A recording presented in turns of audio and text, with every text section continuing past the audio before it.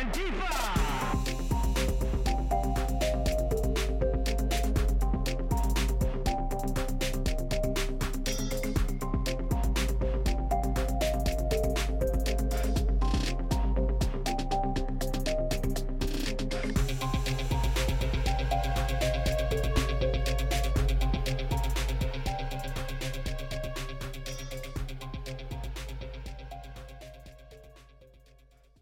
Okay, welcome to Move Left Idiots, a progressive talk podcast. I'm your host, Anthony Monterulo.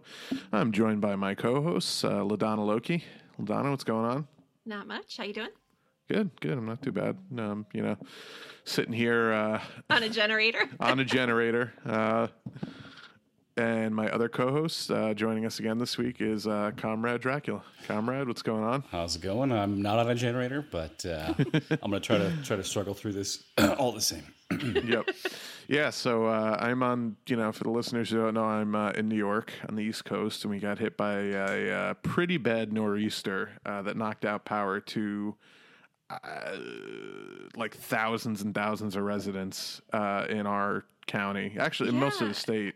I mean, it's not just there. I know, Massachusetts, yeah, big areas of got that. worse even. I mean, yeah, multiple states got it. I'm surprised, I guess, that we didn't, but I guess it's a nor'easter, not a mid-north, whatever, well, and wherever it was also I am. like a bomb cyclone, some bullshit. Like, yeah, where, it's so fucking... learning new weather words all the time. Yeah. I didn't think that was still possible. Wait, what was the word? Well, it's they call it a bomb cyclone, but it's a cyclone. It's a cyclogenesis or something like that. But the cool headline grabbing term is basically like you get a lot of snow in a very short amount of time. In like 4 hours, it'll snow like 6 inches or something, which as far as snowfall rates go, is very high. That's crazy. Yeah, there was another one, a new term I learned a little bit long. It was, I think, thunder snow is another one. Yeah. It's like a thunderstorm of snow. It's just like... I was in a band in high school called Thunder Snow. Yeah, so it was fucking horrible. It was, the usual kind of like horrible snow and, whatever, but then it was like super windy also, so it knocked down a ton of trees and power lines. Like, you sent me that picture. That was crazy. Yeah, I tried to drive to work. I went to work today, but trying to get to work, I had to take like 3 different routes before I figured out a way to get there. And I turned around the corner, and it's not even just like a little tree. This is like a fucking like 100-year-old oak tree, like literally just across the road. Not even like I'm part of the road. Because if I had that picture, you see the picture and it's his car and it's the tree and he can't get across the road, that would have been it. I would have sent that to my boss and been like, sorry, I can't come in. There is no other way. I considered it. I was like, I really don't want to go in, but I didn't go in yesterday because of the weather. So I was like, ugh, I got to go in today. Otherwise, Monday and Tuesday will be a fucking nightmare. So, but yeah. So long story short, I'm doing this, via generator. And whatever internet we were able to cobble together. So cobble together the internet. Yeah, it's a good preview for once we end times. once we run out of natural resources and we're rationing our energy like North Korea does. I used to live on the West Coast, and occasionally you'd have windstorms and a tree would fall on some rich asshole's car, and I always joke that it was like nature fighting back, like trying to take out as many cars as it can to save itself from all the pollution. Yeah, maybe it is.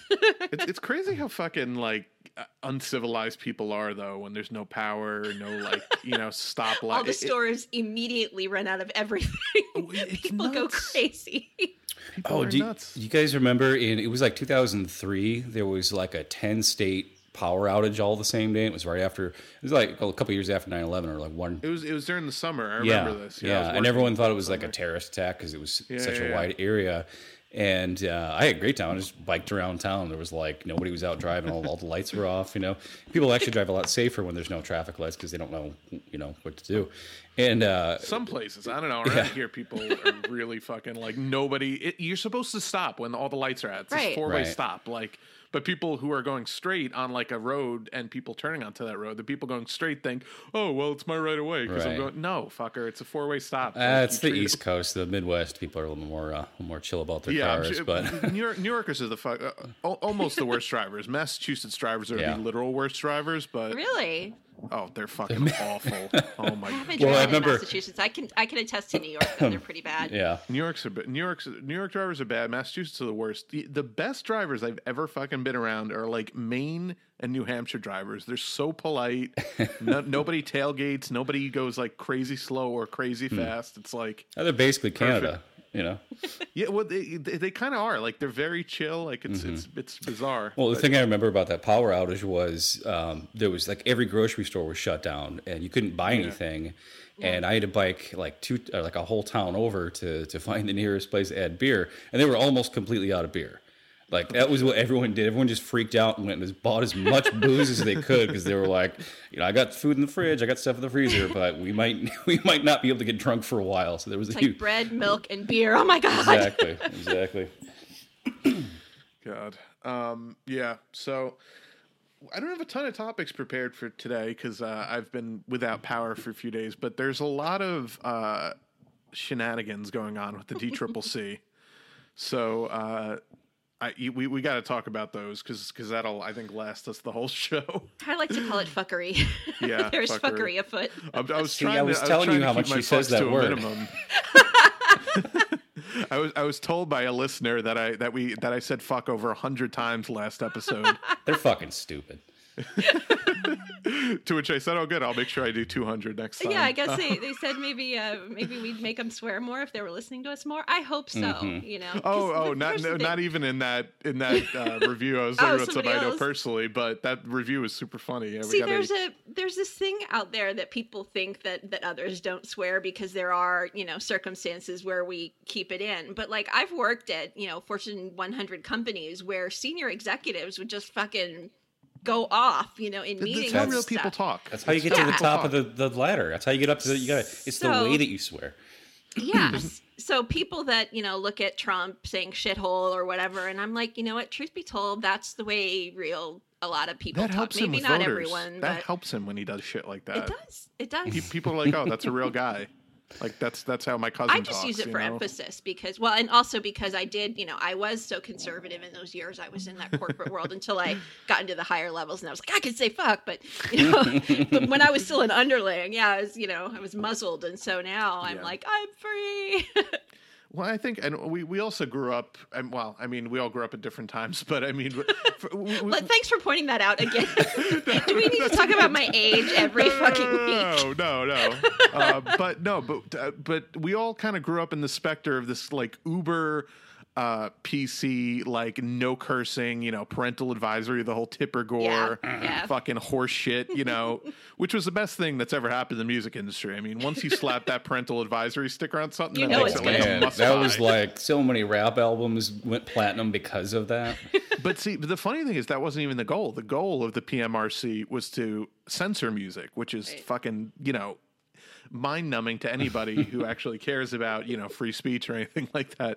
So much so that John Denver went and fucking spoke on behalf of all the artists that cursed. Like, Oh man, I bet he Yeah. swore a lot in private though. He was well, like, he probably Well, did. when you're singing that, I mean, The funny thing is that Tipper Gore's people, like, they brought him in to kind of be because they figured, oh, squeaky clean John Denver, he'll be on our side. Right. And he like fucking read them the riot act, like in a polite way, but he was like super strong on, him and Zappa and a bunch of the other guys that were there.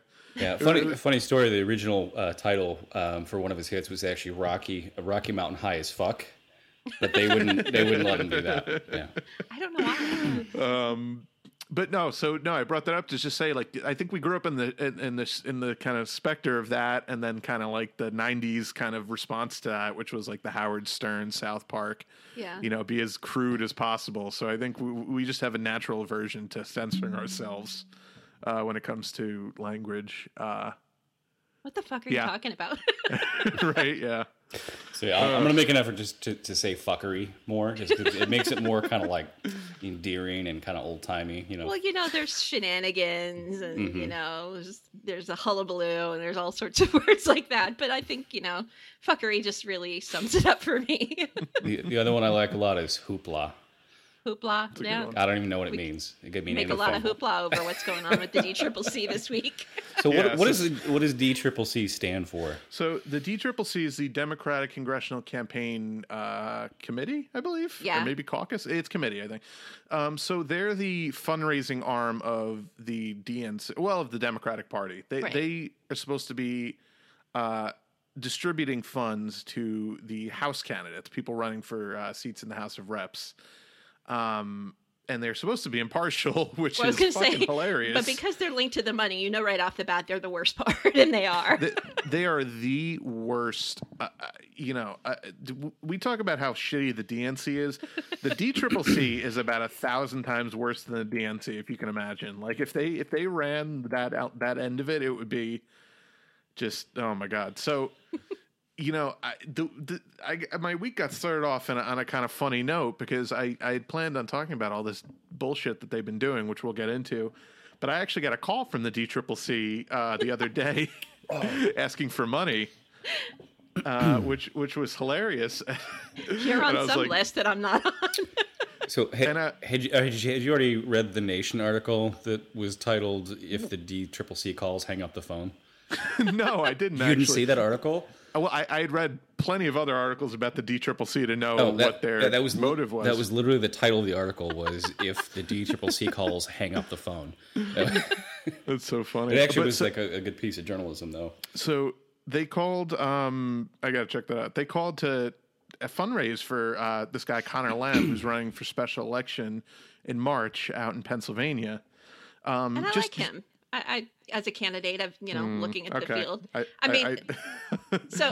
Compared to some of the other options, what I like about him is that he's been out there actually getting into the field, going door to door, some of that stuff. Are there some things that aren't perfect? Yeah, but well, his policies are just non-existent. I mean, that's yeah. So I didn't obviously give the person money at the DCCC when they called, and I kind of talked the poor guy's ear off about all the shit that I think that they're doing wrong, like in a polite way. I was like, look, I know this isn't your fault. You're just the messenger, but I just want he's some dude in a call center, just like, can I just bonus? Can you just give something so I can bonus this hour? Just please let your bosses know exactly why I'm not donating. It's because of what you guys did to Laura Moser and Tech. And I went through all these things, like, oh man, I didn't even know we did all that stuff.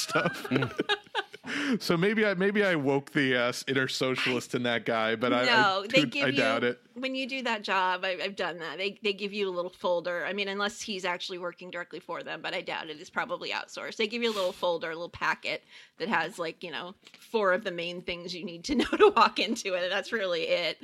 And so it's probably, I mean, it might be somebody that's a little bit woke because they've been, making a lot of the calls, but I'm sure they're not anyone as politically connected or active as. But I didn't know who Connor Lamb was. So I afterwards I went and looked him up on Twitter, and his Twitter description, you could be forgiven for confusing him for a Republican.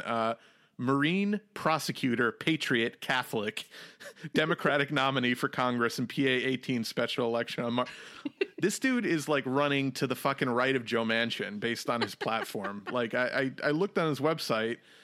He talks about the opioid epidemic, which of course everyone, that's an easy thing to talk about that nobody actually plans on doing anything about. Too now, yeah. His healthcare plank is entitled affordable healthcare. So, you know where he stands on that one. I like it. It's called a plank. But he has a nice face, Anthony. Come on. Well, no, he is. He's another Ossoff. He's a nice, good-looking young guy who probably speaks very well and has dresses sharply, and has a great team of consultants. And it's like, these are the fucking people that the DCCC are pushing. And we'll get into some stories about exactly what they're doing behind the scenes. But the DCCC, in theory, is supposed to be impartial during the primaries. Yeah. Which is fucking hilarious. In theory, but you know what? They better take that out of their fucking bylaws because, in California, with the convention that they just or put a little jerk off motion next to that part of the bylaw, like a little gif of some guy doing that hand motion. Well, so that was the whole DNC's argument in that fraud lawsuit was they're under no obligation to remain impartial. And, Jared Beck might be kind of nuts, but that was the the great thing about that case was forcing the DNC that was a great thing to get them to admit, yeah. to basically say, like, no, we're not going to be impartial, even if our bylaws claim we're supposed to be. Like, forcing them to have to say that was what was so important. And that's the thing; they constantly break their bylaws, and they've done it. They had the convention last weekend, and of course, there had been candidates that wanted to be considered for endorsement that met all the criteria that still weren't considered for endorsement. So they broke a lot of their own bylaws there, and they continue to do it. What's her face? Allison Hartson running out, for Dianne Feinstein's seat. She doesn't have the name recognition yet, but she's outraised everyone. I think everyone, including Feinstein, and she wasn't even being considered for the vote for endorsement. The only ones that were really considered were Feinstein and Kevin DeLeon, who's kind of like, that was the thing. People met the criteria for signatures and for all different changed things. The rules. They changed the rules. Well, that's what they did to Jaffe. They changed at the very last minute. They changed the required number of signatures. And it was like they gave him something saying this is the final document. These are the signatures. And then the day of, so that he could have no notice, they changed it. And now they're going to give him some recourse on it in June. So but yeah, exactly. Way after the primaries. Yeah. This is so fucking insidious. Like, they're just cheating because they know they can't win, so they just cheat. They said to Jaffe, I believe it was he needed like the signature of like 37 delegates or something to be considered for endorsement. And he got the 37, and then they came back to him after after the deadline, said, "Oh, you need 39 or whatever." Yeah, he literally like one more than he had. Yep. And it's like you can't do that. Like you fucking just can't do that. Like, I mean, clearly you can, but they're just cheating. It's so blatant and disgusting. And you still see fucking idiots defending this party online, the party leadership, as if they're not the most conniving, cheating, like sniveling weasels that walk the face of the earth. It's unbelievable to me. But Bernie's not a real Democrat, so. Oh yeah, well, and he's also in the pocket of Australia, apparently. Well, we'll get into that later. I want to go through this DCCC bullshit because this is all kind of time is a flat circle. The other thing that I was reading about was this woman in Texas, basically a progressive Bernie-crat, and they are openly, running attack ads against their own party. So I actually have a little background on that. So this is from a Guardian article about how the title, "The Democratic Party is now publicly attacking progressive candidates." So in their desperation to win back the House in the 2018 midterm elections, the Democrats have turned to eating their own. How else can we make sense of the unhappy drama unfolding in Texas' 7th District? So the district, which includes much of affluent West Houston, has a Republican incumbent named John Culbertson, but was carried by Hillary Clinton in 2016, which they love to point to by saying, "Oh, this is a Clinton district." No, it's like a we don't fucking like Donald Trump district. There's almost no such thing as a Clinton district unless you want to consider, the districts in New York and California. So Culbertson, a gun-loving, climate change denying champion of Donald Trump, is a jury exemplar, the kind of reactionary outlier who now passes as a mainstream Republican. So of the 7 Democrats running, the most intriguing and exciting is a 40-year-old mother of 2 named Laura Moser. Moser is exceptionally intelligent. While this is her first run for public office, Moser has been politically active, founding Daily Action, a grassroots org designed to mobilize opposition to Trump's deformation of the American political landscape. Her candidacy has generated excitement. She has outraised her 6 rivals in the new year, so she's raised the most money, and gathered an enthusiastic following, particularly among younger voters who supported Bernie Sanders. That's a problem. So it is perhaps predictable that this young Democratic candidate would become the subject of a withering political attack branded a, quote, Washington insider and a carpetbagger. Moser has been maligned in recent days for harboring a disgust for life in Texas. What is unusual about these attacks? Yeah. Sorry, I lived in Texas. I have the same thing. One day you need to tell us all the states you've lived in. We gotta make a list. Because I find out about a new one every fucking week. It's crazy. You know that song you sing with all the states? Just go through them. That's most of them. Is that the one from Animaniacs with the capital? I don't know. What is unusual about these attacks is that they issue not from her Republican rival, but the Democratic Congressional Campaign Committee, the campaign arm of the Democrats in the U.S. House. Concerned that Moser is too liberal for unseating to unseat a Trump patsy. There's that again. The DCCC has embarked in a kind of smear campaign pioneered and popularized by its political opponents. To be clear, the charges are ridiculous. It is true that Moser lived in Washington for several years while her husband served as Barack Obama's videographer. And yes, Moser, who is Jewish, appeared at Obama's Seder table, thanks to her husband's White House position. Which is like, okay, wait, so she's got establishment connections here. So but exactly, it's not enough. Yeah, it's not enough. That's the funny part is they don't like her because she's too close. She's too far on the left. But the attack they're using against her is that she's too much like the establishment. So it's like they know what the people want. They're just gonna twist it around and use it against them. You know, it's hilarious. They're doing that in fucking Wisconsin now. Did you see that? All these fucking horrible resistance grifters are promoting Kathy Myers now because Bernie endorsed Randy Bryce. So they're trying to make Bernie look bad by saying, "Well, why won't Randy Bryce debate Kathy Myers?" Which is fucking hilarious because Kathy Myers is like a million miles to the left of Randy. Kathy Myers is so far to the left. I like Kathy Myers. Yeah, she's awesome. She's great. And, yeah. Yeah. Well, it's like when they like Peter Douche's whole thing about Parkagate. Oh, I love that fucking guy. The whole idea, like if Bernie has 3 modest homes, that's somehow worse than Chelsea Clinton's $10 million Manhattan condo. You know, right? Like it's just it's such gaslighting bullshit. It's such horseshit, and we'll get to that a little later, where they're doing that to Bernie again with campaign contributions, where they're just speaking out of both sides of their mouth. So it's also true that Moser, who worked as a journalist, wrote a piece in the Washingtonian that she'd quote, "Sooner have my teeth pulled out without anesthesia than live in Paris, Texas."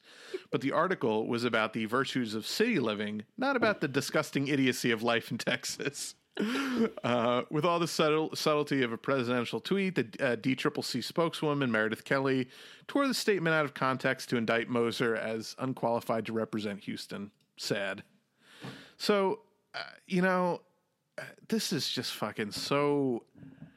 This would be like if I decided to run for office, somebody would take this podcast and they could pull so much shit on me, which is why I won't run myself. But this is her own party. She's a fucking lifelong Democrat. It's so fucking disgusting. The minute you try to get this party to not be this corporate-centric... No, it's the second you feel the burn, yeah. It's fucking disgusting. And it's like these people don't even have to associate themselves with Bernie. We just naturally... People that support Bernie, it's not that like, oh, we're waiting for Bernie's like endorsement. No, we just want people that support the policies we want, aka the policies the majority of the American people want. And the second somebody does that, it's like, oh, destroy them. Don't let them speak, Well, it's because she might win. That's the whole thing. Because she's outraising them. They don't want to win if it's going to mean that things have to change. They would because she rather lose. They probably sent her that memo where they're like, hey, sign this, agree to spend most of your money on 75% of your money on consultants that we handpick. Don't disparage your opponents. And she probably told them to go fuck themselves. So I'm sure that's why they're doing this. Mm-hmm.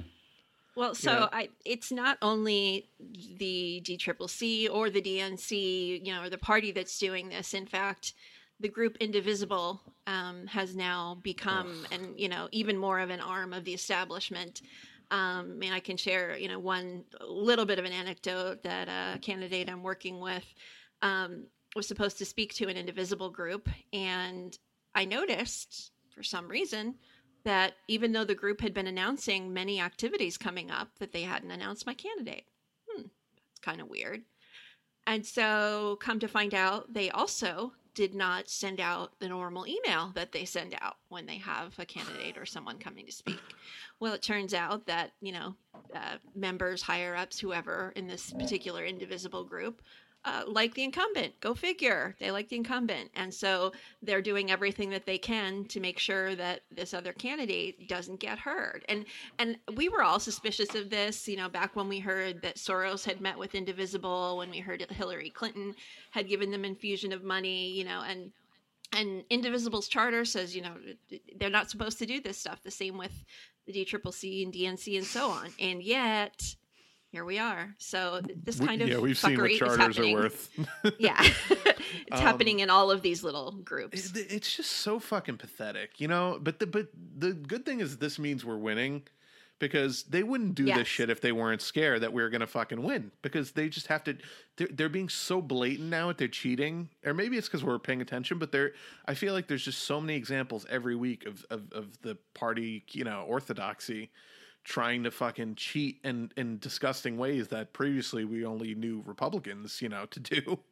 I feel like it's their last breaths here, and they're doing, they've got the the death grip on things now because they're just about dead. And I'm sorry, I can't wait. But I've thought that for the last every election that I've participated in as an adult. I thought this will be the last time that both parties are going to be the same, that they're both going to be complete, just two different name brands on the same capitalist bullshit.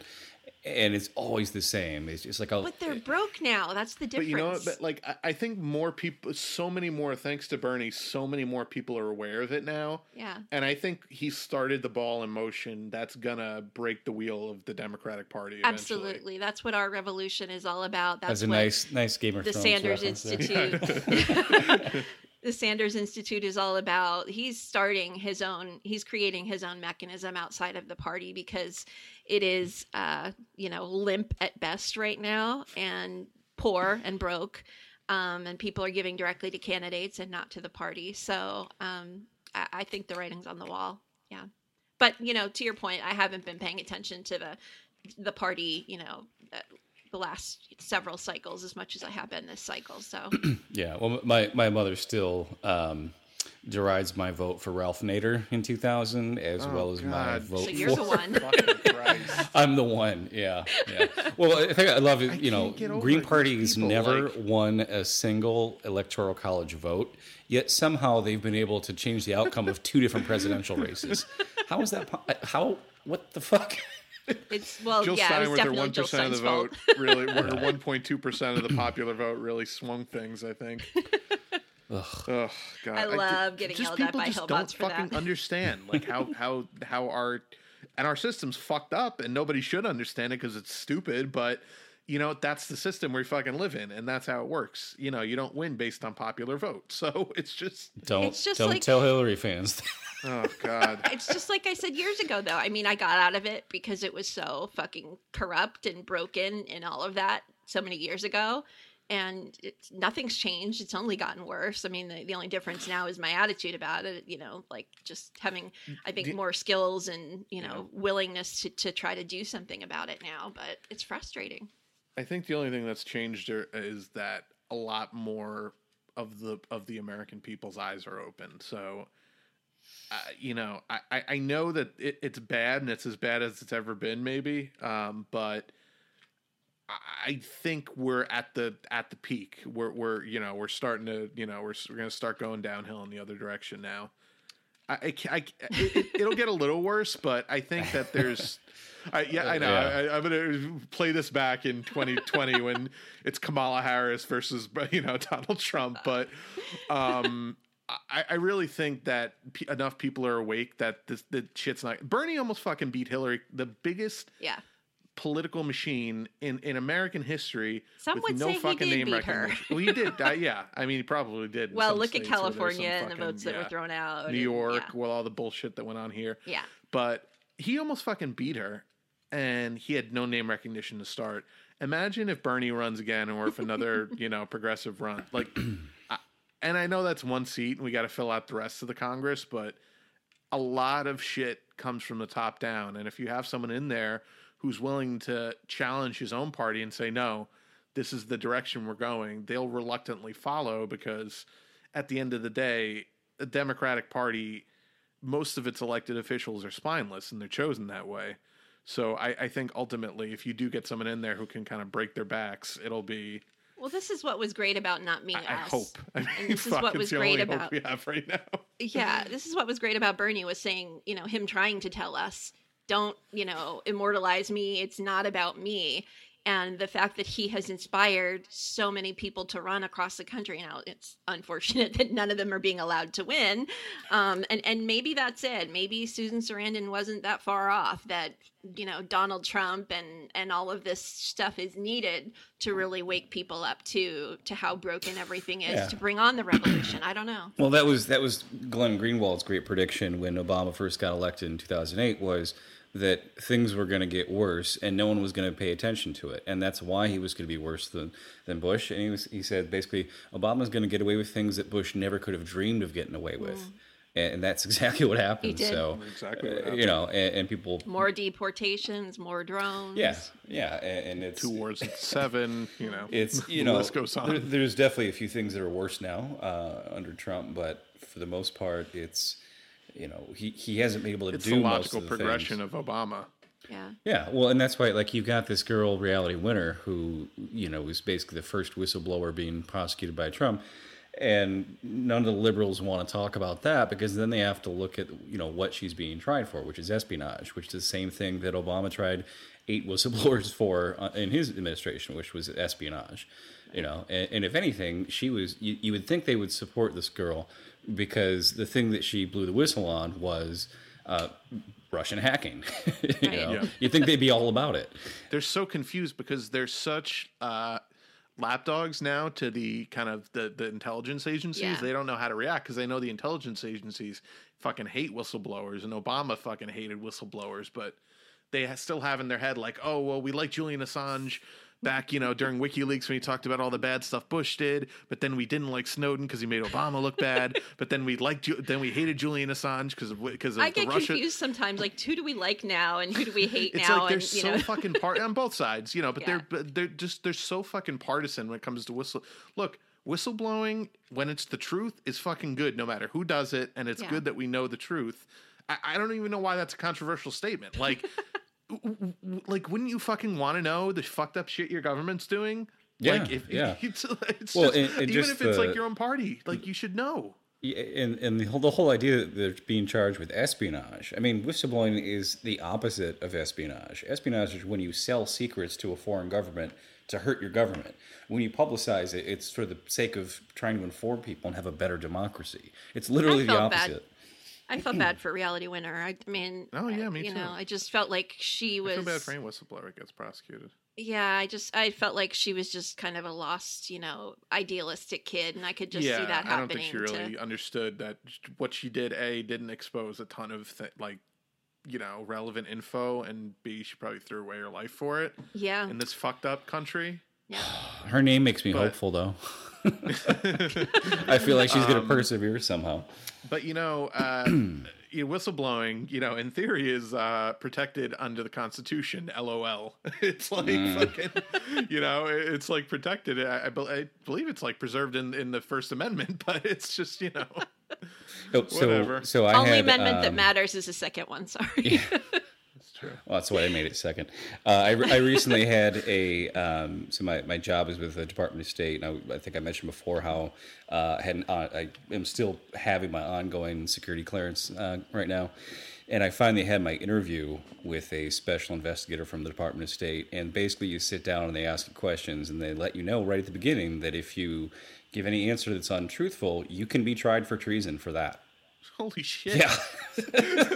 What a stressful job interview. Right? Yeah, you are better off admitting to being a pedophile in one of those interviews if it's true than you are lying about it. They'll let it go if you admit what the truth is. Yeah, But it felt like an interrogation, and it wasn't like being interrogated by a cop. It felt like getting cross-examined by a federal investigator, like by the FBI. Oh, so yeah, he was. This guy was like an Uber cop for sure. yeah. Crazy, man. So we were talking about the DCCC. There's a couple more things I want to go through because they had a week. They had themselves a week. 2 other things came out this week. This is from HuffPo. The DCCC advised candidates to, quote, be careful with initial comments on Parkland shooting. A staffer said they should avoid, quote, politicizing the tragedy, but thoughts and prayers were fine. Now, I thought that was the Vegas shooting that they got caught on that, or it just came out recently. No. That Well, was they did this again. the same So, thing. Yeah. Yeah, I'll read a little excerpt from it. The DCCC not only warned its candidates to avoid talking about gun control policy immediately after the Vegas shooting in October, but also sent a similar message after the recent massacre at Marjorie Stoneman Douglas High School. The afternoon of the Parkland shooting on February 14th, a member of the DCCC press staff counseled House campaigns to avoid saying anything that can be construed as, quote, politicizing the tragedy. I think it's okay to express your thoughts and prayers on social media, DCCC Regional Press Secretary Evan Lukaski wrote to candidates and their staff in the Northeast region. But by the way, in the Northeast, the most fucking the most left-wing part of the country, you know, if you don't count the kind of West Coast, Oregon, Washington, well, California. what's amazing is they say don't politicize it, right? But they're fine with fundraising off of it because they all fucking did it. I mean, they all, they all sent out emails. Yeah. I mean, and I was saying before it happened, I was like, I'm going to scream if I see one. And of course there were. They all send them. Send us money so we can do this. Tom Perez fucking sent me one. Yeah. Yeah. I think it's okay. But please be careful about what you post on social media. And I would not blast any statements right now. There will be a time for politics, but we are still understanding what happened here and gathering the facts. Which sounds like a fucking Republican. That's a Republican talking point. It's because they are Republicans. They're all a bunch of fucking right-wing pieces of shit. It's so funny. I always have to convince I always have to be like, what the fuck? Why are they doing it? But then I'm like, it's so funny when I hear that message. I'm like, oh, I could have written that. I did write that. I cringe for whoever had to write it. Because we know when we're writing that shit exactly that we're saying like nothing. Dog shit. Yeah. As HuffPo reported Tuesday, Lukaski sent an email the day after the October 1st Vegas shooting in which he was more explicit in his guidance for candidates to avoid doing anything but offering thoughts and prayers. Quote, you and your candidate will be understandably outraged and upset, as will your community. However, all in caps, do not politicize it today, he wrote. There will be a time for politics and policy discussion, but any message today on offering thoughts and prayers should be on offering thoughts and prayers for the victims and their families and thanking first responders who save lives, because fucking DCCC loves their tone cops. deaf do they have to be on the thoughts and prayers thing? It's unfucking believable. But you know what? This is all, and it's like they don't even take money for the most part from the NRA, the Democrats. Right. This is all because this is all in service of the shittiest fucking element of the Democratic Party, the Joe Manchins, the Joe Donnellys of the world, who fucking take money from the NRA and love their fucking guns. And it's like, oh, well, we can't be disunity. We can't be, You know what was beautiful, though? Disunity. After all of that was Donald Trump then coming out and leading on gun control. Oh, that was the funniest fucking thing in the world. Everyone's like, where's the catch? Where's the catch? And then it's like, and all the Republicans in the room are like, shut the fuck up, man. What are you doing? And Chris Murphy's like, So you have all these cowards that won't actually fight for gun reform, who just pay lip service to it because it is their wedge issue. You know, they're not ever going to fight against it because it is their wedge issue, but they'll still completely attack Bernie Sanders because, you know, even with a D- rating from the NRA, Bernie's still apparently too pro-gun for these people.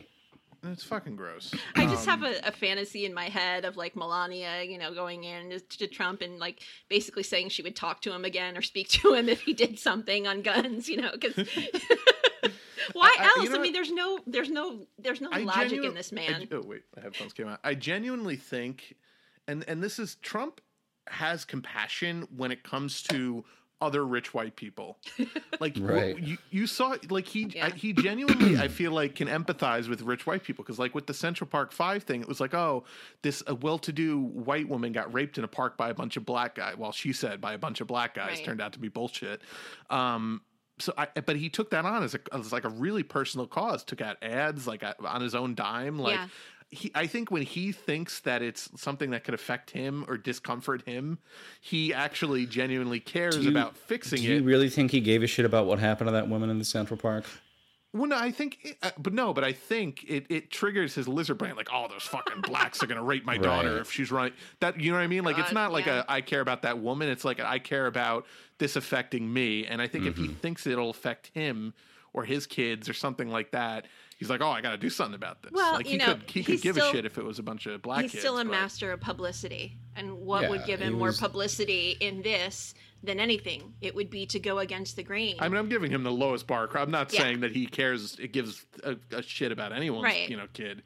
But I think I- when he's not the smartest guy. I think when he senses like, oh man, this.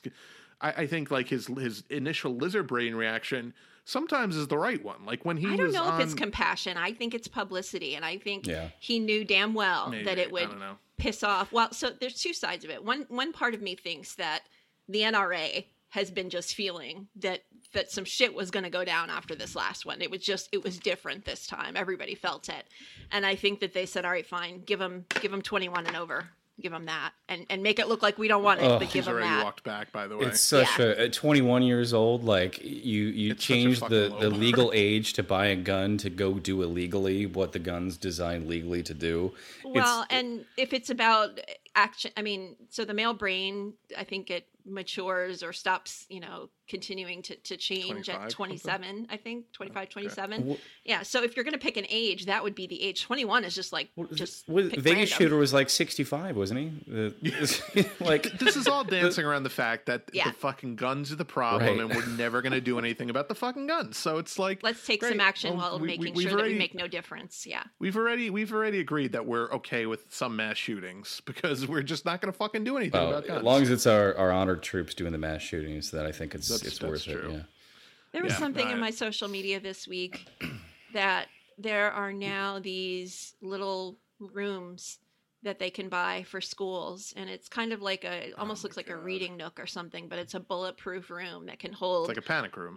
all of the students that they can lock themselves into. And so many people had said, oh, we need more guns in schools, and there were stupid incidents that happened even this past week of guns going off and- Immediately showing why that's a horrible idea. Exactly. Yeah. But I'm like, okay, here's my money. Take my money and have one of these in every classroom. You can use it as a reading nook. And if you don't, you protect more kids. I mean, I'm not saying that's the whole answer, but I would gladly pay for that. They're not going to do it. It's just like, what kind of a fucked up country do we live in that we're Yeah. building panic rooms for kids instead of just fucking taking Bulletproof the backpacks. really deadly fucking guns away? And I yeah, would have, by bulletproof- the way, I would have bought a bulletproof backpack, but my daughter keeps hers in her locker all day anyway. So if it was on her, I would have. They were also marketing these fucking, and again, marketing, because this is Yeah. just a great opportunity for these companies to fucking make money, because that's all. That's what fucking capitalism does. Is that in a society like ours, where thousands upon 30,000 people a year die from fucking gun violence, we don't do anything about it because we're making money off of it. Yep. And if anything, we make it easier to get guns. Like that's what fucking capitalism is. Like that's The craziest part of this week was finding out that Kroger sells guns. supermarket. It was like Fucking supermarket chain. What Kroger? I've never been to a Kroger that sold anything besides. Where do they keep them? Like yeah. next to the cigarettes up front? Yeah. Like, I'm like, is it back behind? Like, do you have like a porno section with like, do you have the guns back there and the Oh, my cigarettes? favorite. no, that'd be indecent. That'd be Right. Oh yeah. Right. rude Because if we did. what was it? The Florida State Congress decided that they couldn't have a gun Porn is a ban, health but they risk. could ban porn. Yeah. Dick's, the superstore, whatever, Dick's, also changed some policy this week, and so boycott Dick's was the hashtag going around. Dick's. I was like, that was a favorite part of the week, honestly. Not well thought out. Yeah. But it and the other but I was Although gonna say maybe the if other we thing did there- that, maybe that would move the needle on gun control. It'd be like a Liz Estrada for domestic gun violence. Well, look, there's a common denominator with all these shooters. They're male. They are. So But usually maybe if we really the boycott shooters Dick's. don't have fucking girlfriends because nobody will fuck That's them. true. That's why they're mass shooters half the time. Yeah. So I don't know that would even work. That might make more mass shooters. That's true. So God, I've been really like reading a lot about like in the wake of this, I was listening to this whole like podcast about the Columbine kids and how fucked up that narrative. I really actually around the anniversary, on 420, I want to do a movie review of Bowling for Columbine because I think that's a really interesting conversation to have Yeah. years later because the media totally fucking made up a false narrative that people still think is the real story of those two fucking shitheads that shot everyone up in Columbine, and it's couldn't be further from the truth. So I think that would be an interesting. And Bowling for Columbine largely gets it wrong too, because that was what everyone thought to be the truth at the time. So it'd be a really interesting conversation. So what myth are you referring to? Well, so the initial stuff, and we'll get into it more on that podcast, but just brief summary. A lot of the initial myths were like, oh, well, these two kids were bullied in school. Turns out FBI profiler, the same guy who handled the Waco shootings, which, you know, not such a great job there, but he was the one who profiled Eric Harris and Dylan Klebold, and he found out, like, after going through these tapes they left and their diaries, these kids were fucking bullies, and Eric Harris was not like this loner kid. Like, he had more friends than most kids in that high school. He was a fucking psychopath, and he knew how to turn his charm on to manipulate people. But these weren't some like outcasts who got bullied by the jocks and then went, you know, door to door shooting all these like that was bullshit. They just went in, killed people indiscriminately. Eric Harris wanted to be a terrorist. He didn't want to be a school shooter. His main plan was to set off a bunch of bombs, which actually luckily didn't go off. They would have killed maybe 10 times as many people. We always want to get to the why. We always want a why, and as soon as they find something that can kind of sort of fit, they stick with it, like, as fast as they can. The funny thing is the reason that they got their why and they got their narrative is because reporters were literally perched on the lawn outside of the school, and the second people were running out screaming and bloody, they were interviewing them because this was like kind of like one of the first big things like this that happened during the cable news era. And they were interviewing these kids, and these kids, you know, of course, don't fucking know. They're panicked, and they're like, oh yeah, I think that one was part of the Trenchcoat Mafia, and I think this one was, you know, there were 4 shooters, like the stupidest little things. It's like at one point during the shooting, one of them took their coat off, and one of them spun their hat around backwards, I guess to get a better view. So to some people who saw them in Profiler from behind, it's like, oh my God, there's 4 or 5 shooters in the school. Little things like that became gospel truth. Well, I don't know what you guys were like in high school, but I know about me. Like, I heard so many rumors about me of just crazy shit that was not at all true. So you think about the rumors that go around the high school. Yeah, there's so many there's always a fucked up rumor about like what some girl did with some object too in high school. Oh, that's every school. Yeah, we had a few of those. Right. No, that wasn't me. I wasn't that girl. No, I know. Our school was like, oh, this girl fucked a lava lamp or something like that. A lot of it's hindsight, though, too. I mean, I went to a school, and there's not a single person I think of where I thought, oh, I thought that person was going to come shoot the school up. But if anyone had done it, everyone would have said, oh, yeah, I totally could. You know, we all saw it coming. Harris. Yeah, that's what they all said about Eric Harris. Yeah, I could even though give he you was a friends list of the with ones that I thought would have done it in my school, and actually many of them did turn out to go to jail and that kind of thing. I don't know why, but there's something in my personality that people tell me the fucked up shit that they think. So I think out of anybody, I might have been one of the first ones to know. And the other big I mean, there's a lot of them, and we'll get into this more on the episode, but the other big prevailing thing is how the evangelical community twisted and just made up a fucking story about this girl. You know, this whole thing that they sold a book on and they sold movie rights. This whole story about the girl who said yes. Like this whole story about how Eric Harris went up to this girl, pointed a shotgun at her face and said, do you believe in God? And she said yes, and they blew her brains away. Turns out that didn't happen with the girl in question. She got killed silent, like without a word. He asked another girl, do you believe in God? She said, yeah. And he said, why? And she said, I don't know, I just do. But then he didn't kill her. So he got like distracted and walked away. Wow. That distracted him. The evangelical community fucking turned this girl into a martyr, literally, like, you know, a modern day martyr. Fucking like raised millions of dollars off of this bullshit story. Billy Graham's fucking piece of shit kid, by the way. Yeah. Billy Graham, not a fucking great guy that everyone's revering about. R.I.P. That's not what Obama says. Obama. Yeah, no. Yeah. The establishment loved their fucking douchebag, you know, homophobes and war criminals.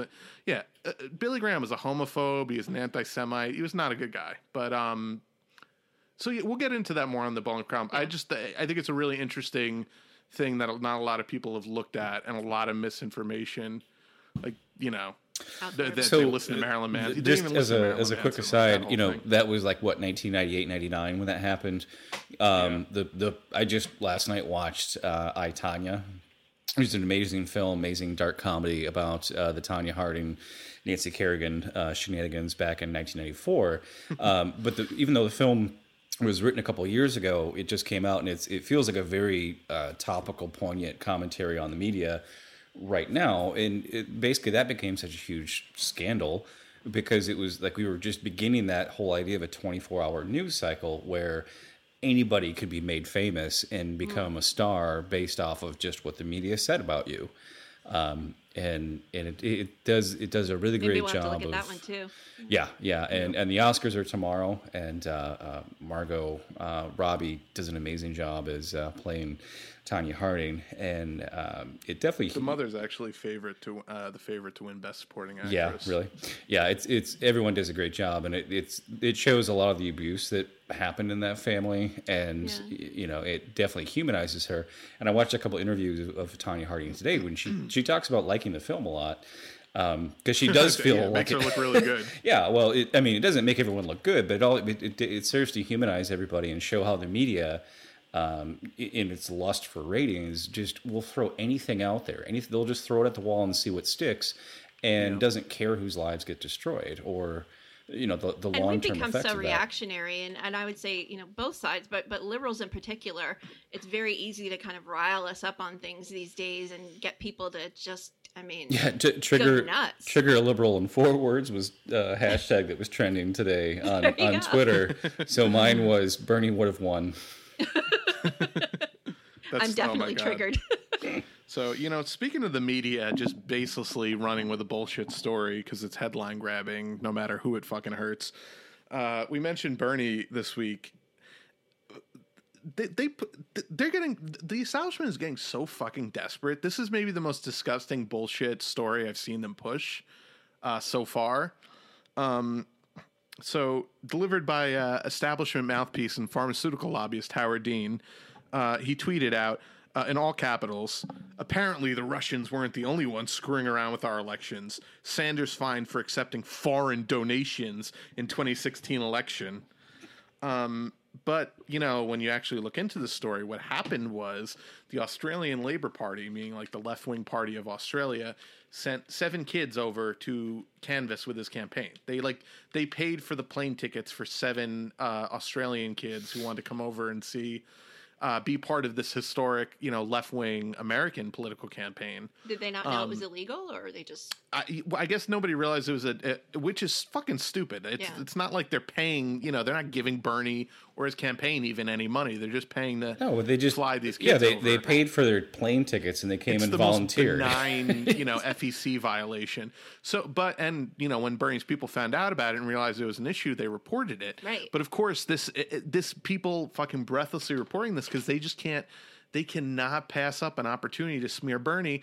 Meanwhile, fucking Hillary Clinton did a million, you know, little backroom fucking deals and money launder with the whole fucking Hillary Victory Fund was a way to launder money through the DNC to the tune of millions of dollars, hundreds of millions of what dollars. Bernie should have done was We're talking about like $1,000 in plane tickets. Like, yeah, Bernie should have laundered those Australian volunteers through the state chapters and then brought them back to him first, and then it would have been fine. I feel like when I heard that was a violation, I was like, that shouldn't even be a violation. That seems like a great kind of way to like it. It's not like look, the law So probably hard. exists so you don't have like 1,000, you know, or, the scary Russians are going to send thousands of volunteers to canvass for Donald Trump. Like that's probably why the law exists, to prevent like a mass election interference. Yeah, but China sends over 10,000 people. But this is such a stupid, benign non-story that Howard fucking Dean, Mr. I'm a you know, It's an I'm from old the story, Democratic too. wing of the Democratic Party. Yeah, it's an old story because it happened a while ago. So It's just so fucking. They It's just just continue to disgusting. beat They the can't. drum They on can't him. help themselves. yeah, You know, every time they do something like this and people see that, I think a little bit of their base like believes it as gospel truth. But I think the more, it's the same with Donald Trump. They just kept trying to belittle him in the press, and it only made him stronger with that wing of the base. I think when they do this to Bernie, it only makes him stronger with people looking at that and saying, oh, well, that's just the fucking media trying to tear down somebody that says something they don't like, or that's just the party, you know. I think this only helps him. I really do. I think they're so fucking stupid as usual in their strategy. Well, and that was you know, every other day Howard Dean will tweet something he gets dragged for hardcore for. But I mean, the one that was the best one was where he basically said he tweeted out, you know, as a superdelegate, again, the whole DNC fraud lawsuit argument was we're not beholden to the voters in any way, shape, or form. His tweet that basically said, you know, my job is to do what I want to do, and you know, I'm not representing anybody. It's like, well, what the fuck are you in politics for? He gives away the game so well. He wanted to be the president. He wanted to be the fucking president, and he goes, "I'm not represent." I can't with these fucking corporate suits. The only redeeming thing about the guy was when he did have that 50-state strategy of actually winning. You know, he did kind of be progressive. He did. He just really. He's the most blatant example of just took the fucking money and is now the bitch of the establishment. Yeah. Like it's just it's so blatant, you know, when you look at him from then till now. If you look at what toppled his campaign, it was a microphone that caught him kind of like yelling, right? Excited. Imagine if that, you know, and that's the Democrats are so good at but they took sabotage. Him down. They fucking did the same thing they're doing to Bernie right now. So exactly. It's extra disgusting that he's participating in it. That was it, though. He was taken down because the public has never really heard the actual audio as it existed. The way that they've played it back for us, right? It magnifies, the sound, you know, over the crowd noise. So, but it's still even that just scream. It was like, so what? Who gives a shit? It's like if Trump can brag on his audio of you know, sexually assaulting women, and that doesn't ding him, then it's like, why would Democrats ding their own guy for?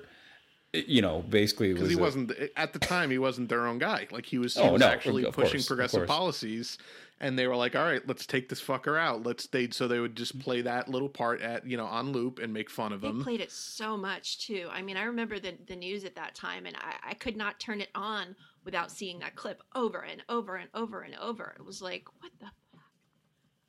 It's just when you start looking for these things, and when you read manufacturing consent, you understand the kind of the tools of media. Repetition's definitely one of them. Yeah, media. You know, that kind of mind. Who wrote that book? You know, Chomsky actually wrote that book. That's right. Yeah. Fucking awesome. I've read through a little bit of it. I haven't had time to read it all, but just the stuff I read, I'm like, oh my god! And he wrote this years ago, and it's like, this is so fucking spot on. This is exactly what they do, and he outlines the actual tactics that they use that he learned from people in media, and it's like just so gross when you realize everything you've ever been told, like when you were growing up, is fucking bullshit. Like it's a weird feeling, but it's kind of liberating, you know. Like my daughter likes to say, "My whole life is a lie." She says that routinely. So dramatic. How old is your daughter? Dramatic generation. She's 9, yeah. She's 9, yeah. Her favorite phrases are triggered, Illuminati confirmed, my life is a lie, and plot twist. So. Your daughter is awesome. Seriously. So, you know, I can't. Oh, and the other funny thing this week, in that kind of world of establishment ridiculousness, did you guys see that tweet that Jennifer Palmieri tweeted out? I don't. Jennifer Palmieri, if people don't remember, one of Hillary's senior aides, fucking awful person. Oh, I saw this tweet. Yeah. What did it say? She was.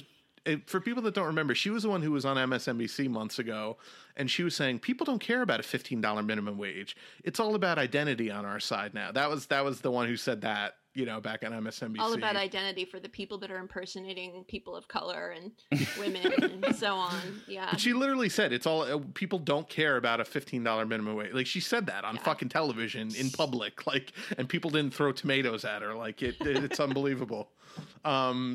So she tweeted out the other day, "You guys, I just got into an unmarked gypsy cab." Just racist right there. I got into an unmarked gypsy cab at SFO airport with a Russian driver. If I disappear, it's a tan Lincoln Continental. Like totally serious. And then she followed up on it like 3 hours later and jokingly said like, "Oh, I'm fine. I guess I was okay." And false alarm, guys. Sorry for my racism. I'm a senior member of the Hillary staff, and I'm doing this publicly. Imagine what we do privately. Like, it's fucking just so gross. This xenophobia around the Russia thing. Well, We've talked about it ad nauseum. Ladonna, you talked about this last week about the whole idea that the hatred of Putin is starting to bleed over into just xenophobia and hating on Russians in general. And I honestly hadn't really seen much of that yet. And then until this tweet came out, and I was like, oh no, you're right. There it is. there's the naked face.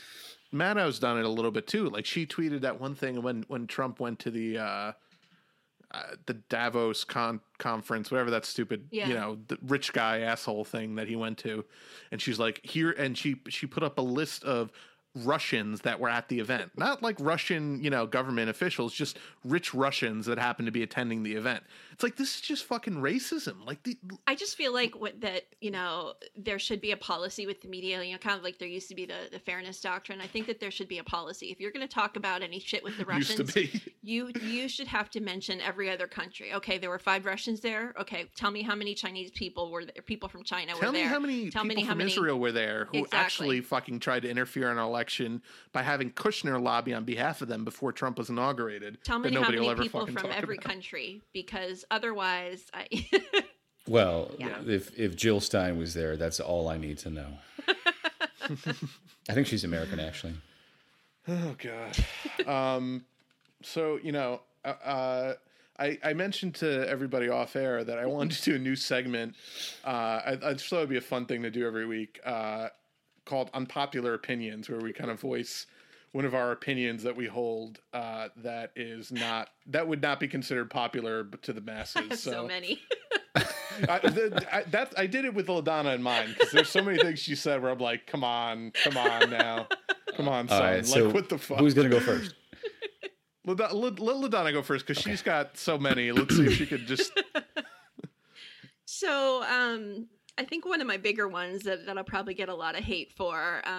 So there's, the whole MMT crowd is out there, and, they get called MMT cult, and they get upset with that. And I understand the reason why they get called a cult, because if you say anything, and I mean, there are certain, I don't know, phrases or something, they must have like an if this then that or alarm that goes off or something.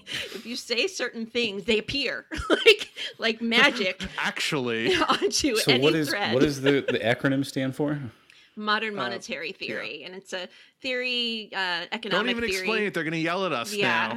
Stephanie Kelton is one of Bernie's advisors. She's a big proponent of it, and so if you mention MMT or some of these other things that I'm about to get to, they appear, and what they do is they start sending you, they don't even talk to you. They don't even respond rationally. They give you YouTube links. Like you really shouldn't talk about this until you watch this 7-hour video about why MMT is the only. You have to watch these 4 YouTube videos, and then you'll understand. So is this like a Bitcoin thing? Is it like that kind of cult? No. Well, I mean... I'll do it. So I'll take the heat. Basically, and this is a very simplified version, and there's a lot of, explanations and whatever. Save your fucking tweets. I don't care. I know that it's more complicated, but we'll basically, never run out of money. What it boils down to is that money only has value because we assign it value. And you can just there's no such thing as debt. Like, the government can just print money, and there's no such thing as deflation or inflation. That's all artificial. Deficit is one of their words. And we could pay for all of these programs we want, like Medicare for all and free college, without cutting spending for military budget. We could just pay for it because we make the money and we control the treasury and it's like, you're never going to sell the American people and on that taxes concept. Don't really fund the government, and there's you're lots of different. You're never going to sell people on this concept. Well, here's the thing: Bernie has Kelton as an advisor. That's great, but Bernie doesn't talk about it. She does that to him. Bernie doesn't talk about it. He brings things home to people. He speaks to people where they are from whatever is their problem, whether it's the economy or inequality or whatever. He talks to people plainly. He doesn't bring that into it.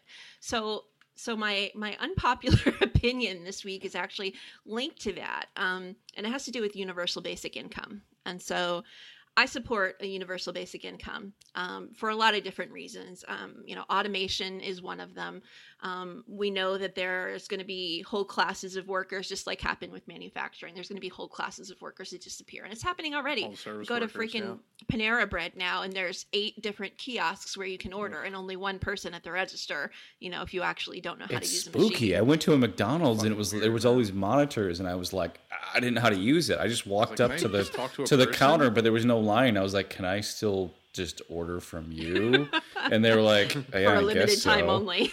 It was weird, and it was in like They're gonna start upcharging you. Yeah, it was in a small rural town too, and I was like, this is already happening here. Where the fuck am I? Yeah, it's happening everywhere. Kiosks everywhere. And you look at a company like Amazon.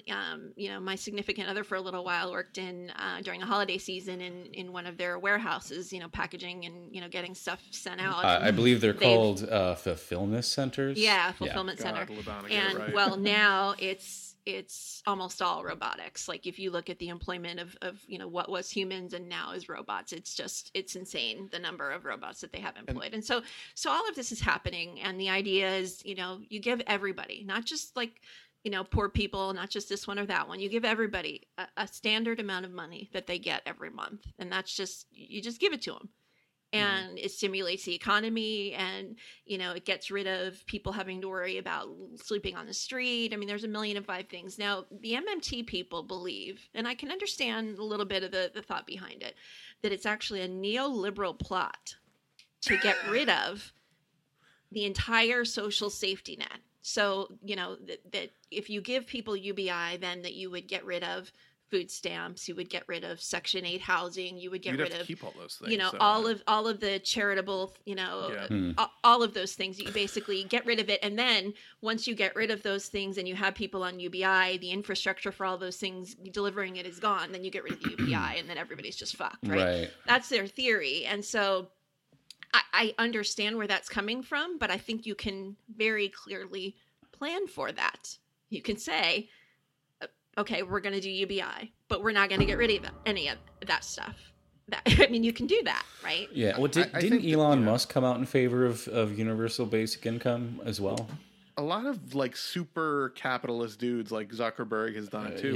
Which I get the weariness, and I actually think that might be partly the intention of at least some people who are receptive to it. But I think you can plan for it. But I think you need to make sure that any bill that would put forth UBI would protect those social safety nets, or at least decouple them from UBI. Well, and what they want instead of UBI, the MMT crowd anyway, and a lot of others, is they want a federal jobs guarantee. That's the other side of it. They say, don't just give people money, make it so that they're guaranteed employment through the federal government. That's a good idea too. Right. And I'm not entirely opposed to that, but with my employment, I've 20 years in recruiting and all of that. So I've done hiring. And really, it doesn't even take that, though. Anybody that's ever worked with a shitty coworker knows what I'm talking about here.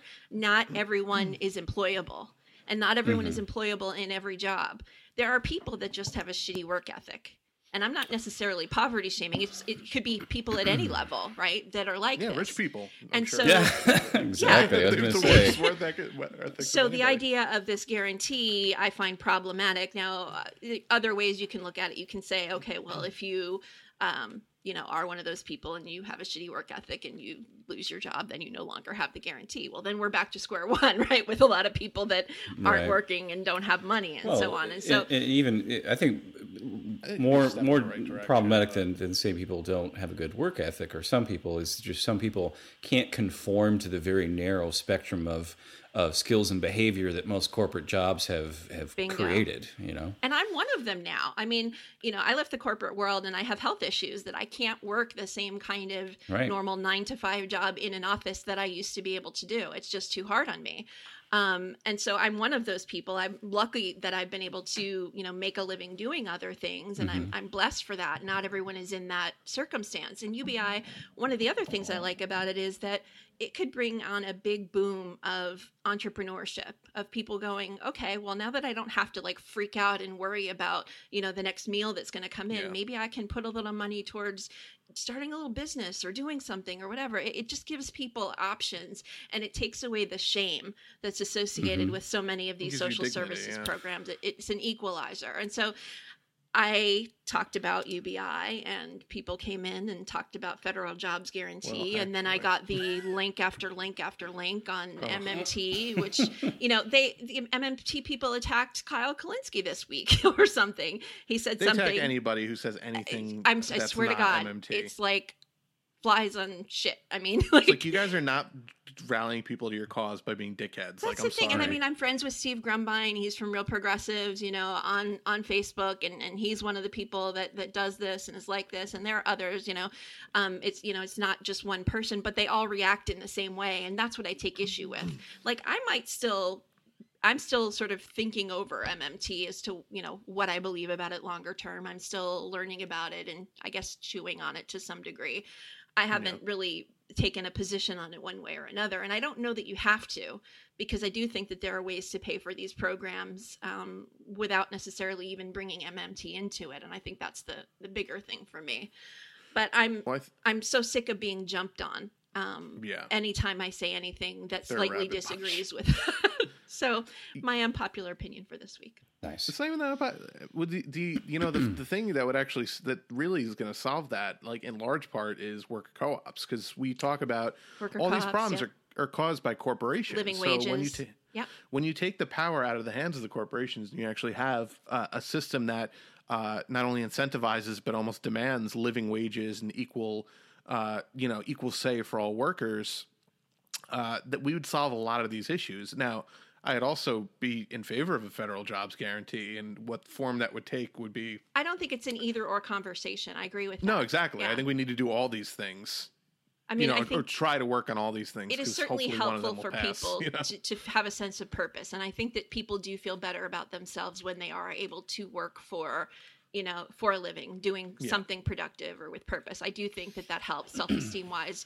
You don't just want people sort of getting used to doing nothing, being on the dole, but I don't believe that's what would happen with UBI. I think you would see a real era of entrepreneurship and art and just amazing things when people don't have to stress anymore about the day-to-day. But you can't do it with $500 a month, and you can't do it with $700 a month. I mean, it's got to be a real, solid dollar amount that somebody could actually survive on. Whenever I used to argue with liberals a few years ago about 15 now, they would say, well, that's so much money. And it's like, that's barely $30,000 a year before taxes. Like that's everyone that said that to you probably made like $50,000 a year. They were all like almost a millionaire or multimillionaire liberals who owned a business disgusting. and were like, well, I could never afford to pay that much. It's like, you definitely can't afford could to pay a if living you weren't a wage in your You fucking can't afford to be in business. Exactly. And you can't afford to be in That's business, one of my favorite FDR quotes that said, if you cannot pay a living wage, you don't deserve to run a business. That's so true. It's perfect. So, Comrade, what's your unpopular opinion? Well, there was a Twitter group thread that I kind of had a fallout with one individual on, and it was about my unpopular opinion. Not a Twitter feud. Well, it's, I mean, it's like you think you agree with everybody on everything, and everyone tries to get along in some of these group threads, and you think you all have a like mind. And then there's that one day where you're just in a bad mood or shitty mood, and you really say what you really think about a certain kind of like pet issue, and everyone just kind of goes, You're not allowed. what? You're not allowed to do that. We're progressives. We have to agree on everything. That's the thing. And so I actually need to list every day because it changes. Because I keep falling behind, and So then I get I think cars should be banned from cities. And I know that's kind of more of like a bougie liberal transit want kind of a thing, but it's true that if you look at the harm, so when the NRA people say, well, cars kill 40,000 people a year, we're not talking about banning those. I'm one of the people that's like, no, we should ban those too. But the reasons aren't really because they kill 40,000 people. Can you have a what? Vespa. Can you pedal a bicycle? No. No. Okay. Or That would Everyone's in involve good shape, man. work and. Well, here's the thing. I know a guy who was an activist out on the West Coast who was blockading a train taking weapons down to South America when Reagan was selling weapons, and he was We need to do a background check on you. Have you vetted this person for our podcast, Anthony? So, and he was blockading this train, taking weapons down to South America and he didn't move when the train came. The train ran over his legs and cut his legs off. And he still rides a bicycle. Wow. So, what does he pedal with? He has a couple of prosthetic legs, but he actually rides a hand crank bicycle. So it's like a recumbent, and he sits down and he like literally like you turn a hand crank, and that's how he gets around. Yeah, I don't have a good excuse. I just don't want to pedal. I'm just in bad shape. Like I don't feel like getting in much better shape. Well, people say like, oh, well, you can ride a bike because you're in shape. It's like, well, no, the bike is what makes me be in shape. If you start. So my big thing is how streets used to be the communal place for people in cities. It brought us together. It's where labor organizing took off. It's where the suffragette movement took off. It was in the streets, and back now in it's the Facebook, so I don't think you have to worry. Digital commons. But the problem is that nobody gets into the streets. Well, anymore it's also the way that like if you look at where children are allowed to go on their own nowadays compared to like the 19-teens or even the 1970s, they're not allowed to go anywhere. Yeah. It's what we call the wilderness of childhood has been diminished, and we're expecting kids to spend more time in school and more time doing rote memorization, and they're having less time of exploring on their own because they can't go anywhere because you've got cars everywhere. We've designed every community to be, the car is the primary sole means of transportation, and you can't use the street anymore the way it was designed to for thousands of years before the 1890s. And that social harm is something that's hard to measure. There's a few people who have done it, and they've measured it, but it's still widely unknown. Nobody wants to live on a busy street, and everyone understands that, but they also don't want to give up their car because they still think that that's the easiest thing. But they don't factor in, the money it costs and the time they're stuck in traffic and the time it takes to park everything. So, even though it's a lot of people say, well, if you're poor, you need a car to get around and do stuff. I disagree. I think the car impoverishes a lot of people who otherwise would be doing okay if they weren't forced to live in a place where a car was the only option, or where they're basically required to do things because they say, for this job, you have to have reliable, quote unquote, transportation. Well, I ride a bike every single day to work, and that's reliable for me. And it's affordable and it's great exercise. But there's some jobs that wouldn't hire me if I don't own a car because they don't think that way. Now, on the other hand, you've got companies that have bike lockers and showers for people who commute to work. I was going to say, will give you money. It'll give you extra money. Show up sweaty. Yeah. So, just the healthcare premiums you get if all of your workers bike to work are incredible. Out in Portland, Oregon, the OHSU is it's a medical university, and they've got something like 1,500 bike racks at the bottom of the hill that connects to like an aerial tram that you take up to the top of this sort of foothill mountain thing to where you actually work. So they're really incentivizing people living healthy in addition to actually practicing medicine. I'm just thinking about the dream of the 90s is alive in Portland. So right across the Columbia River from Portland, there's a little tax dodger haven called Vancouver, Washington. And we would always joke that the dreams of the suburbs are alive in Vancouver. So my unpopular opinion for the day, the band Creed, not that bad. Uh-oh. Oh, shit.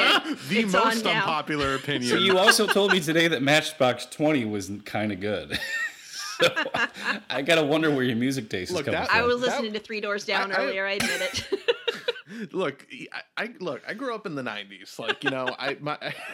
I grew up with fucking Limp Bizkit and Kid Rock and all that shit that today I cringe when I listen to. But and Creed is insanely self-indulgent. Scott Stapp is a fucking raging douchebag, no question. But you listen to some of their songs, taking aside the visual of it. The wind blowing.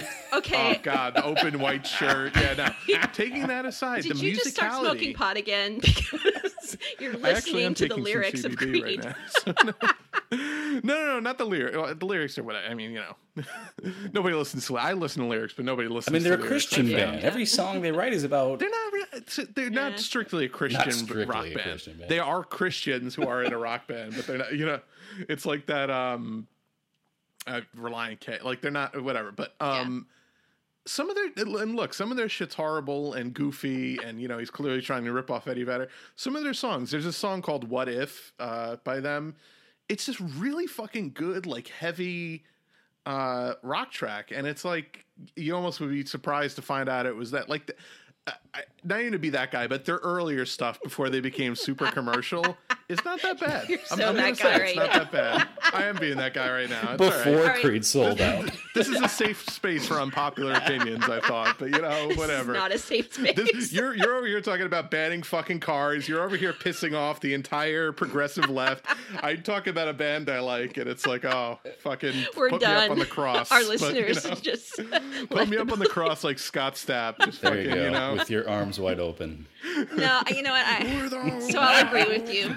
I've had my moments. In fact, I'll go worse. Well, I don't know which is worse actually, but yeah. Let's talk about the worst band we fucking like. I mean, so like Billy Joel, for example. I have my Ooh. moments I love now. Billy Joel. I fucking love Billy Joel, like- unironically. Listening to Billy No? Joel and going, you know what? He had something going on. I like. Look, I'm not talking like we didn't start the fire, Billy Joel, but fucking like That's actually the best song he did, though. it's funny, but no, I mean, so some of his shit like "Honesty" is a great song. She's always Like, a woman to me. I don't know. Look, I'm from New York, so Billy Joel, Springsteen, those guys are a different fucking breed to us. It's You like, go in any piano bar, or any place in the country, Yeah, and man, that it's a comes great on, fucking people song. will It's start played to fucking death, singing but along. it's They just great, will. yeah. You can't There's a not. reason it's so enduring, If you guys ever, if you ever come to Michigan and you're ever in a bar and Journey comes on, Oh, Journey and is it's another one. that piano opening, ding, ding, ding, ding, ding, ding, ding, ding, ding, ding, like the whole world stops. Yeah, no, it's Everything stops while that song plays. true. Queen. There's certain songs 'Cause like everyone- Bohemian yeah, Rhapsody. it's- There's certain Oh my songs God, that you guys, people one just- day soon I'm going to have to go live on Facebook in one of the local bars here in this little tiny shit town that I live in. You guys will piss yourselves when you see it. Unbelievable. people all just singing along drunkenly. It's like time travel. You can totally travel back to like the 80s. And Oh man, look, I think there's no such thing as guilty pleasures. I mean, maybe that's my unpopular opinion of the week. I think if you fucking like something, just admit you like it. It's cool. Like that's what Dave plenty of Grohl shit- says too. Yeah. Yeah, Dave Grohl says that too. He's the coolest motherfucker on the planet. And he could, Definitely. if he says that, I believe him. Yeah, he got caught at a concert singing along to like In Sync or one of those recently. He was dying about it because they're like Dave Grohl, and he was like totally singing along. Oh, I don't know if you ever saw that. It was some random teenage girl's tweet, and somebody like screenshot it, blew it up, and made it popular. But somebody, she said something like, "Doesn't Dave Grohl look like the father of the drummer from Nirvana?" Yeah. Oh my god, I fucking hate this generation. Unless you listen to the podcast, then you're cool. But holy fuck, like what?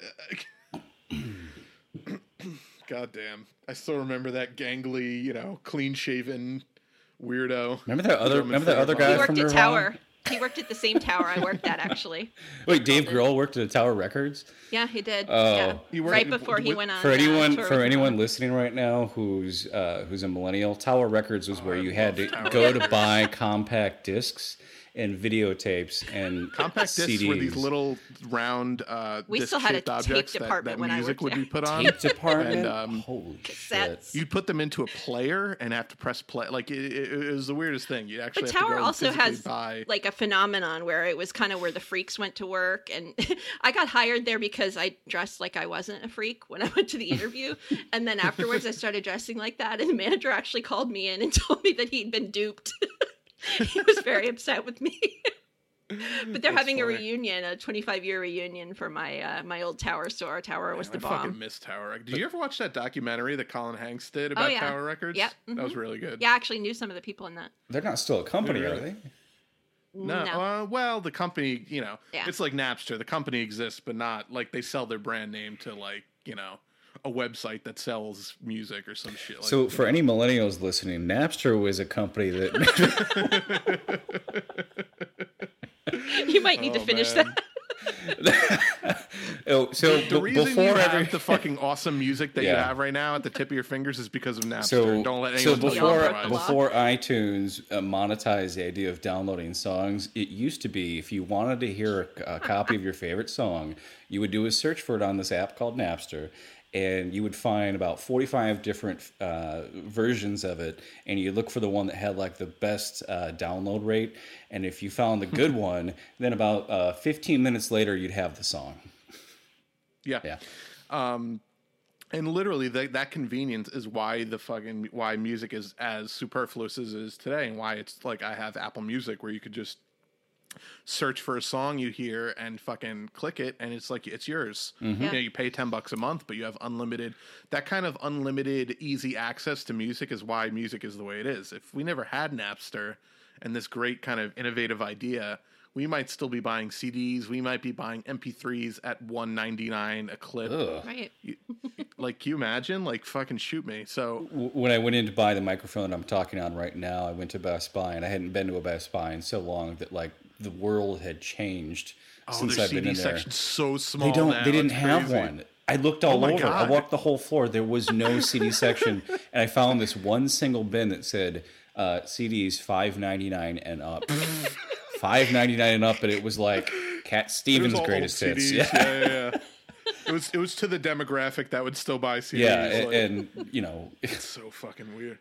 Some guy, oh, this is a great fucking deal. Look at this, $5.99 for a Cat Stevens. That's the guy they're trying to fucking sell those CDs. I'm sure Matchbox 20 and Creed was in that bin too. Listen, fucking right. 3 a.m. is a good song. Oh, oh God, what the hell's that song? Can't think of it now. Oh well. Matchbox 20 is a good band. I'll die on that hill. I'll die on that fucking hill. You're going to die on that hill. Your Twitter handle is. Yeah. Fuck some of your hate tweets, fuckers. It's at A Monterulo on Twitter. I don't care. Look, seriously, anyone listening, go check out that song "What If" by Creed. It's a fucking jam. It's not like your typical like. I have to dock you like 10,000 progressive points for just saying that sentence. I don't care. Yeah, I'll fucking stand by it. What was I going to say? All right, so, you know, if you like what you hear on the podcast, even if you don't like my horrible, unpopular opinions on Creed, go rate, review, subscribe on iTunes. Follow us on SoundCloud, soundcloud.com/moveleft. Send us some money on Patreon. /moveleft. Yeah, we actually got a Patreon this week, whatever. Yeah. Was it Eric Garland? Patreon. We took his over because there's a lot of activity there. We took his 3 Patreon. No, so patreon.com/moveleft. We do a movie review. It's $3 to support the show and support our production costs, but also we do some bonus movie review podcasts there. We try to do a couple a month. For less than a price of a cup of coffee, you can sponsor a child in Egypt, or you can host this podcast for us. Yeah, come on. What do you guys want to fucking help homeless animals and starving kids? If you support the Patreon account, it goes to pay the generator that's literally recording this show right now. It keeps me from having to use the crank. Yeah. Wait, the drug or like a crank engine kind of thing? No, I always use the crank. Both. And sometime next week, we're going to be recording Josh Fox's documentary, How to Let Go of the World and Love All the Things That Climate Can't Change, or something like that. It's a really long title. Yeah. It's a really good climate change documentary that everyone should check out. It's on HBO Go. We'll be recording that next week, and we might send that out to our listeners because I suspect a lot of our listeners have seen that. In any event, yeah, rate, review, subscribe on iTunes, do all that shit, and come join us next week on Move Left Idiots.